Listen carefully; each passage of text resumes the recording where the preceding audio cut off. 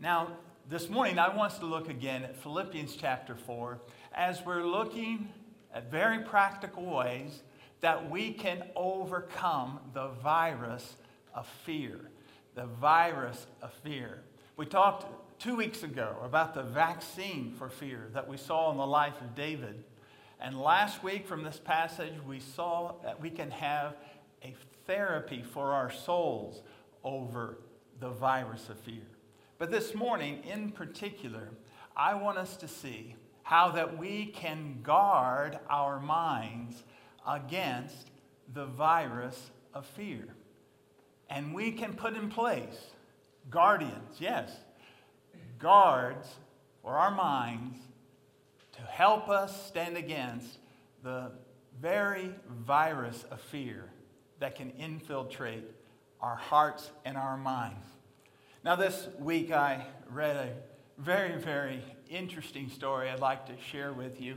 It comes from the book, The Applause of Heaven, written by Max Lucado, who is a pastor and author from Texas. And tells a very interesting story about the infamous robber of the 19th century named Black Bart. Black Bart. And here's what Max Lucado wrote. Quote, during his reign of terror between 1875 and 1883, Black Bart is credited with stealing the bags and the breath away from 29 different stagecoach crews. And he did it all without firing a shot. His weapon was his reputation. His ammunition was intimidation. A hood hid his face. No victim ever saw him. No artist ever sketched his features. No sheriff could ever track his trail. He never fired a shot or took a hostage. He didn't have to. His presence was enough to paralyze. As it turns out, he wasn't anything to be afraid of either. When the hood came off, there was nothing to fear. When the authorities finally tracked down the thief, they didn't find a bloodthirsty bandit from Death Valley. They found a mild-mannered druggist from Decatur, Illinois. The man the papers pictured storming through the mountains on horseback was, in reality, so afraid of horses, he rode to and from his robberies in a buggy. He was Charles E. Bowles, the bandit who never once fired a shot because he never loaded his gun. Now that is the story of the infamous robber Black Bart. He paralyzed people by fear. That was his weapon, and the ammunition was his reputation. He was Black Bart.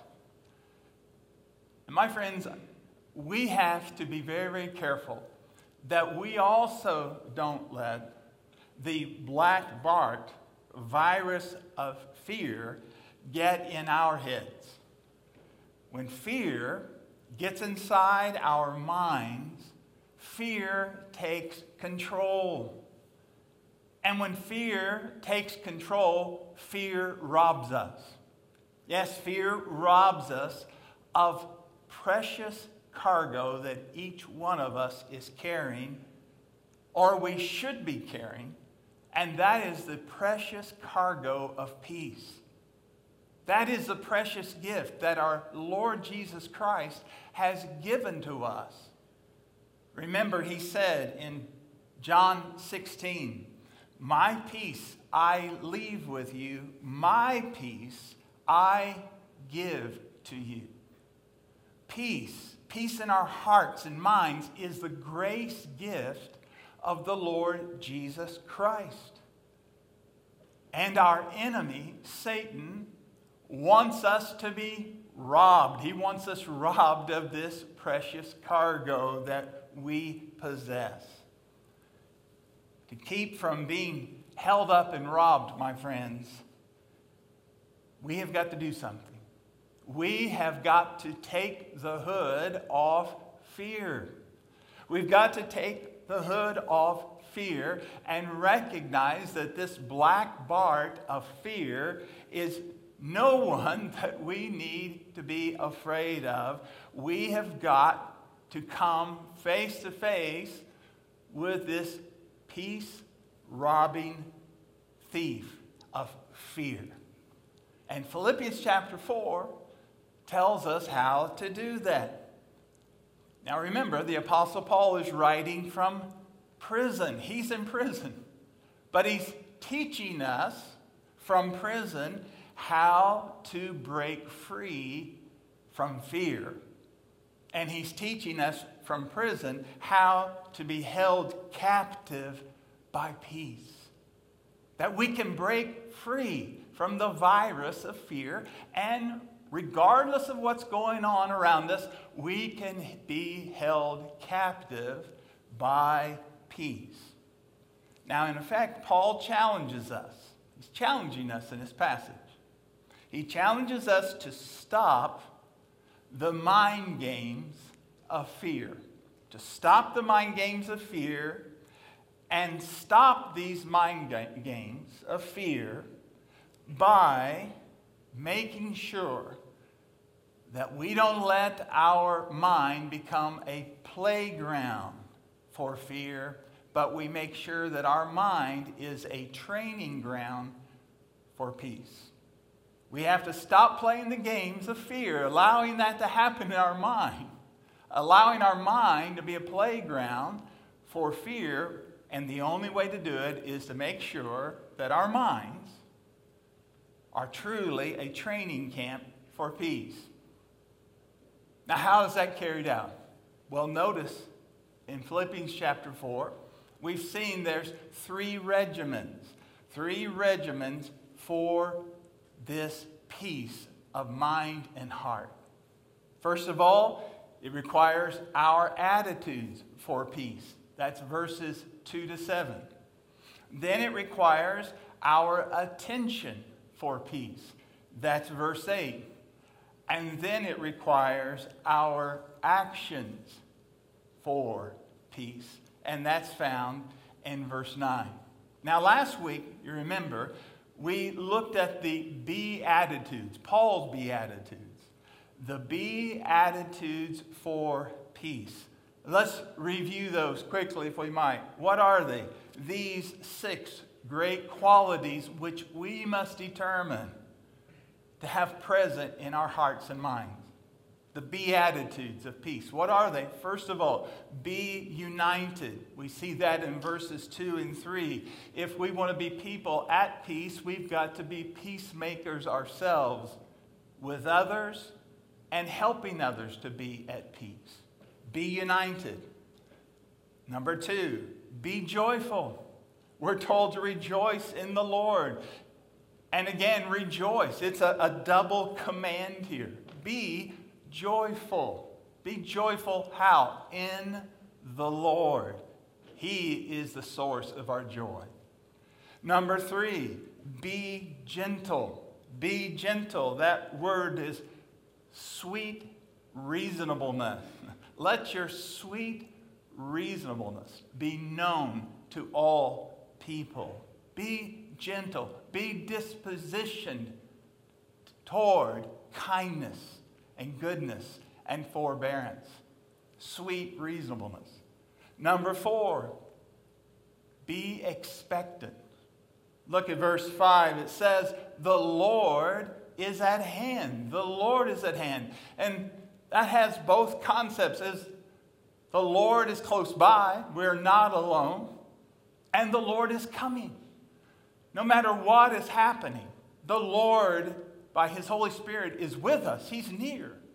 But also the Lord, in His visible presence, is coming. And that coming is drawing near. That's a reason to be joyful, because we can be expectant. Number 5, be prayerful. We're told in verse 6 to stop being anxious about anything and start praying about everything. Bring everything that causes disquietness of our heart to the Lord. Pray about it. Cast your burden on the Lord. Take your life and all of its circumstances to Him, and determine to stop being someone who's controlled by a spirit of anxiety, by determining to take your mind to the Lord in prayer. Number 6, be peaceful. Be peaceful. Verse 6 says this: do not be anxious about anything, but in everything by prayer and supplication with thanksgiving, let your requests be made known to God. Then verse 7 says, and the peace of God, which surpasses all understanding, will guard your hearts and your minds in Christ Jesus. Now, this is what I want you in particular to notice this morning. He says, the peace of God will guard your hearts and minds. Note that word in your Bible, guard. That is like a soldier on guard duty. Peace will stand guard around our minds. Now, the ultimate guardian of our minds is the Holy Spirit. The Bible tells us that the Holy Spirit guards our mind by regeneration. He has given us a mind that has been washed with regeneration, as Paul calls it in Titus 3:5. Yes, as believers, we have been subjected to brainwashing. And friends, most of our minds need a good washing, right? We have been brainwashed by the washing of regeneration. Through this renewing of the Holy Spirit, our minds have been cleansed by the Holy Spirit. He is the great guardian of our minds, giving us that renewed mind by His Spirit. But the Holy Spirit also guards our mind through the ministry of the captain of our salvation. The captain of our salvation is Jesus Christ. He is the captain of the guard for our hearts and minds. If you remember, Paul said in 1 Corinthians 2, verse 16, that we have the mind of Christ. Through the regeneration of the Holy Spirit, this renewing work as we are born again by faith, we are given the mind of Christ. Our mind, which has been depraved by sin, has been made new by the work of regeneration, so that we are given the mind of Christ. We're able to think God's thoughts after Him through Christ. The Bible tells us, though, that we must practice this mind of Christ. It's that which has been granted to us in our position in Christ, but we must put this to practice. You might turn back just a page in Philippians. You're there in chapter 4. If you look at chapter 2, verse 5, Paul said this as well. He said, have this mind among yourselves. Verse 5, have this mind among yourselves, which is yours in Christ Jesus. Let this mind be in you that was also in Christ Jesus. Let Jesus Christ, agree with Jesus Christ as the captain of the guard of your mind. And then, friends, we have the responsibility to be the guardian of our minds. The Holy Spirit has given us a new mind and guards our minds through regeneration. The Lord Jesus Christ has granted to us His own mind, the mind of Christ, and He is the captain of the guard of our minds.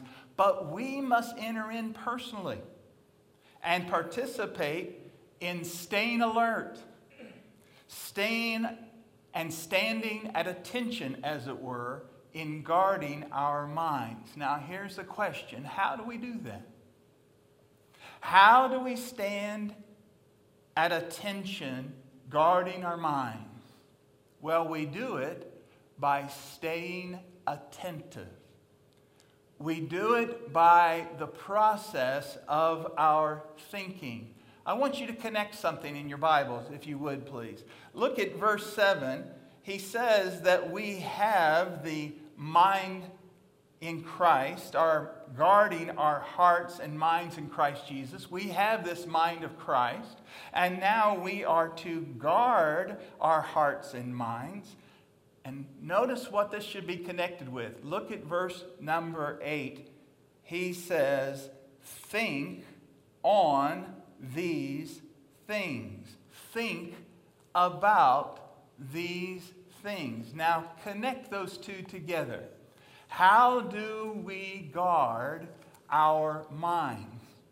We guard our hearts and minds by the process of our thinking. Paul, by the Holy Spirit, is calling us on duty. He's calling us on duty as guards to guard our thinking, to have mental attention, not to be just on vacation, not to be chilling out, so to speak, but to be very engaged, guarding our thoughts with mental attention. Now, I want you to notice, what is the attention for our peace? What is it that we're to be attentive to?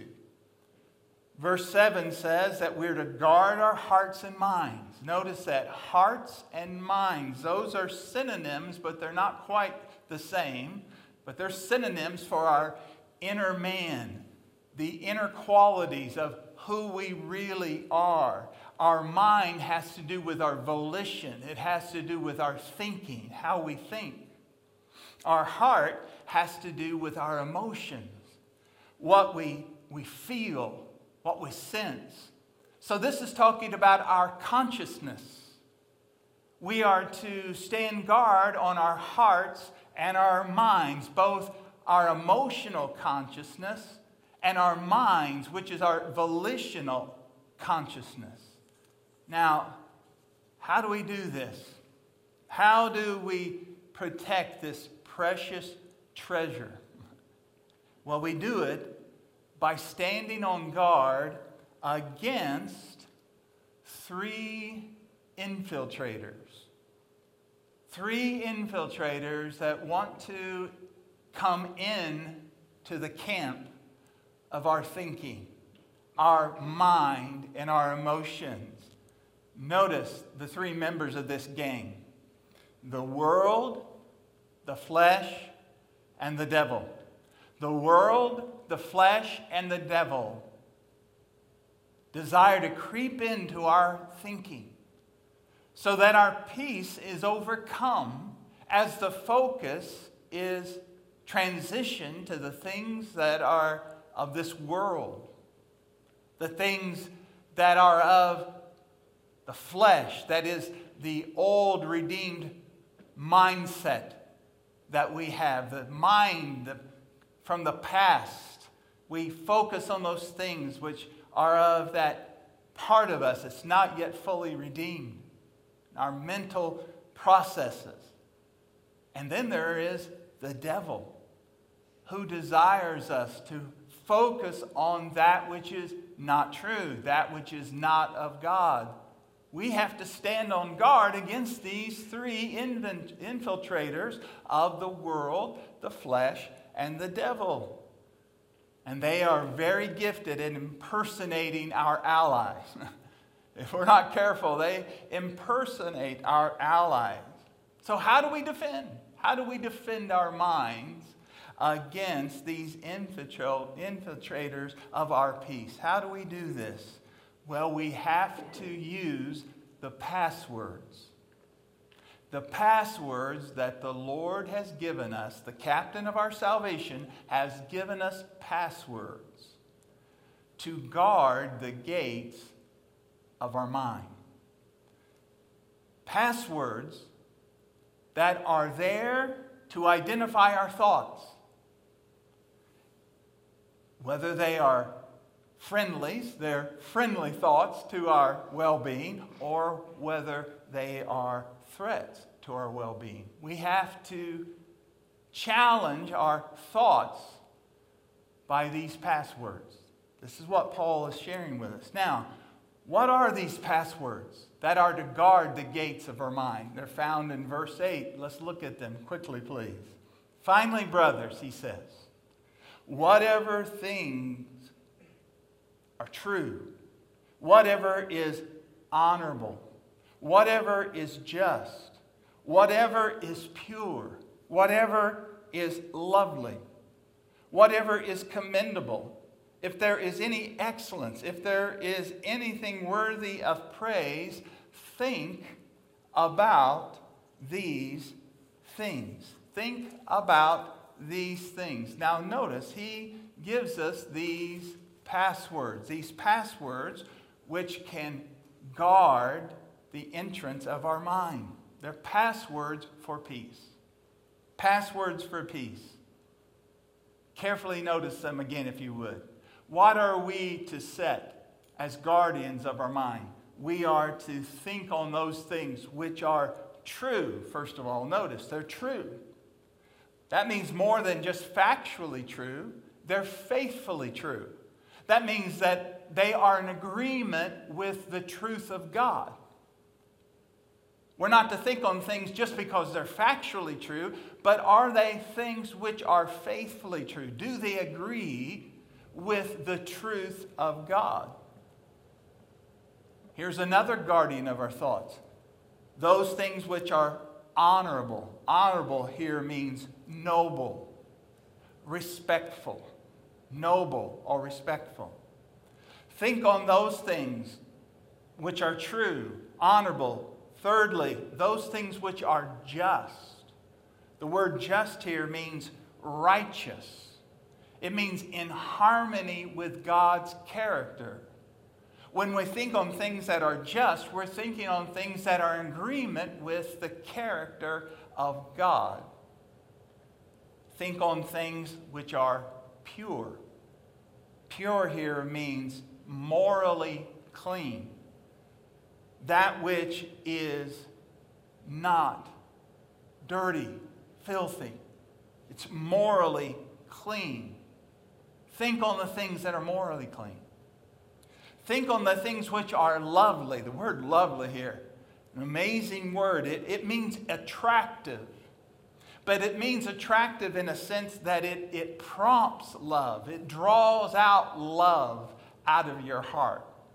Think on things that are lovely, attractive. They draw out the highest qualities of you. Think on things which are commendable. Commendable here means highly respected or well thought of. Think on those things. And then Paul summarizes. He summarizes these guardians. He says, if there are things which are excellent, that means they have the quality of being admirable. You admire it because of its nature. If there's anything excellent or anything worthy of praise, that is, it's well spoken of and it deserves to be well spoken of. Anything worthy of praise, think on these things. And the word there, think, means your mindset, the focus of your mind, actively thinking on these things. Now, why is it so important that we stand guard and we stay attentive regarding our thought life? Why is this so important, friends? Well, it's so important because our thoughts are the key of our identity. Our thoughts are the key of our identity. It's been well said, you may not be what you think you are, but what you think You are. You are what you think. The Bible tells us that as a man thinks in his heart, that is what he is. Some people protest this.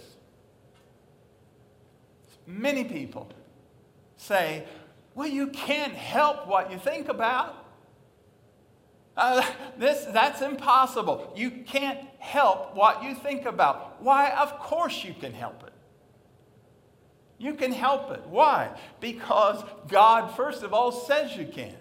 He says that by the power of the Holy Spirit, you can help what you think about. And then he tells us how we can do that. Here's how: by following actively these qualities, we can help ourselves what we think. The key is not a thought. He's not saying that you're never going to have a bad thought, but he is saying you don't have to let your mind be controlled by that thought. Martin Luther, the great reformer, said you can't help having a bird fly over your head, but you don't have to permit it to build a nest in your hair. Yes, we have bad thoughts from time to time, but he is talking about our thinking here. How we think, the process of our thoughts, even the environment of our thoughts. What kind of environment do we create for our thoughts? I remember many years ago, a lady came to me for some counseling regarding her marriage. And I was somewhat surprised because she had not been married that long. She was married later in life to a man who was a widower. And as I talked to her and asked her to help me understand what was going on, she said something like this. She said, Pastor Sam, I love him and I believe he loves me, but I'm troubled. I'm really troubled. And I said, well, why? Help me to understand it. And she said, well, you know, we were married last year. I said, yes. She said, well, we were married last year and then I moved into his house. But Pastor Sam, there are pictures of his former wife everywhere. Everywhere in the house are pictures of his former wife. And it is so troubling to me. Well, a few days later, I was able to have an appointment with her husband. And I explained his wife's concern. And I said something like this to him, as I recall. I said, brother, do you remember that beautiful service that you had for your wife in that funeral home? Do you remember that beautiful service you had in the funeral home? He said, well, certainly, yes, I do. And I said, well, my brother, you've got to have a funeral service in your home. You've got to have a funeral service in your home. Your first wife will always have a special place in your heart, but she cannot continue to live in your home. There's only room for you and your wife in your home. And thank God the Lord gave that dear brother understanding about that, and he responded in such grace. And it was such an encouragement to his wife. And God gave them great peace as a result of his response. My friend, if we're going to have thoughts that follow the Lord's will, they've got to be thoughts of our new life. Thoughts of our new life in Jesus Christ. They have to be our focus. How can we do that? Well, we can do that by focusing on beauty. Focus on the beauty of God's world. Look at verse 8. There are many things in this world. Still, yes, even though this world is a sinful world, there is much in this world that's true, honorable, just, pure, lovely, commendable, excellent, worthy of praise. These qualities that Paul mentions here, they were commended by the pagans. The pagans commended these things. And there was in the world that which was worthy of focus and commendation. And Paul said, think on those things. Think on the beautiful things that are in this world. But friends, let me also help you use the verse this way. Think on the beautiful things that are in the Word of God. Not just the world, but God's Word. Because guess what you will find, my friend? What will you find in the Word of God? You will find the Word of God is true. The Word of God is honorable. The Word of God is just. The Word of God is pure. The Word of God is lovely. The Word of God is commendable. The Word of God is excellent. The Word of God is worthy of praise. You will find those qualities in the Word. So fill your mind with the Word of God. And where else do you see beauty? You see it in God's world. You see it in God's Word. But you also see it in God's wonderful Son. What do you have here in this verse? This is a portrait of Jesus. It's a portrait of Jesus. When you focus on Jesus, what do you find out about Jesus? Here's what you'll find out. Jesus is true. Jesus is honorable. Jesus is just. Jesus is pure. Jesus is lovely. Jesus is commendable. Jesus is excellent. And Jesus is so worthy of praise, isn't he? You see, how do we focus our minds? We focus our minds on the things that are beautiful in this world, in the Word of God, and in the wonderful Son of God. That's how we guard our minds, by actively thinking on these things. And finally, my brother and sister, here is the way that we guard our minds and guard them that they might be at peace. We must have attitudes for peace. We must have attention for our peace. But then it requires action. Action. Look at verse 9 as we close. Verse 9. Paul said to these believers, what you have learned and received and have heard and seen in me, practice these things. And the God of, what's the next word? Peace. The God of peace will be with you. You see, if we want to be a people who overcome the virus of fear, we've got to be people of action. And our action is to put into practice these things that we have learned and received. Learned and received, that's interesting. They go together, these two couplets. Learned and received. Learned here comes a word from disciple. Paul saying, I discipled you in these things. What did he disciple with them? He discipled them the things that they had received. The word received here has to do with the body of truth that they had received. They had received the teachings of the gospel. They had received the teachings of the Word of God. They had been discipled in these things. And then, in a very personal sense, Paul reminds them, and what you heard, that is what you heard from me when I was teaching, what you heard from me when I was talking with you, what you heard and what you saw in me. You not only heard me talk about it, but you saw me walk it out.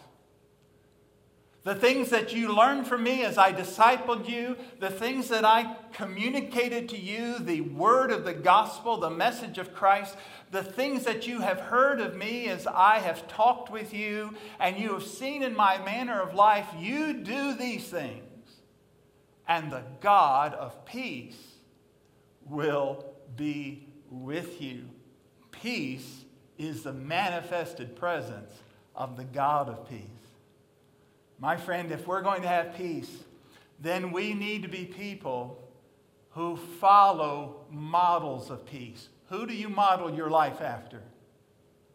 Some of us have no peace because the people that we model our lives after are not peace-filled people. Paul was a peace-filled man, filled with the Spirit of God, the Word of God, the love of God. He walked it out and he said, now you follow me as I follow Christ and you'll know peace. Who are your role models? And then if you want to know peace, my friend, not only should you follow role models, you yourself should be a role model. Practice these things. Practice these things. That, yes, people may see your good works. Why? And glorify you? No, glorify your Father which is in heaven. Determine that your role models will be people of peace and that you will role model what it means to be a person of peace. Guarding your mind with these wonderful, beautiful truths. And the peace of God, which surpasses all understanding, will stand guard over your heart and your mind through Christ Jesus. We can stand in peace because we stand on the solid rock of Jesus Christ.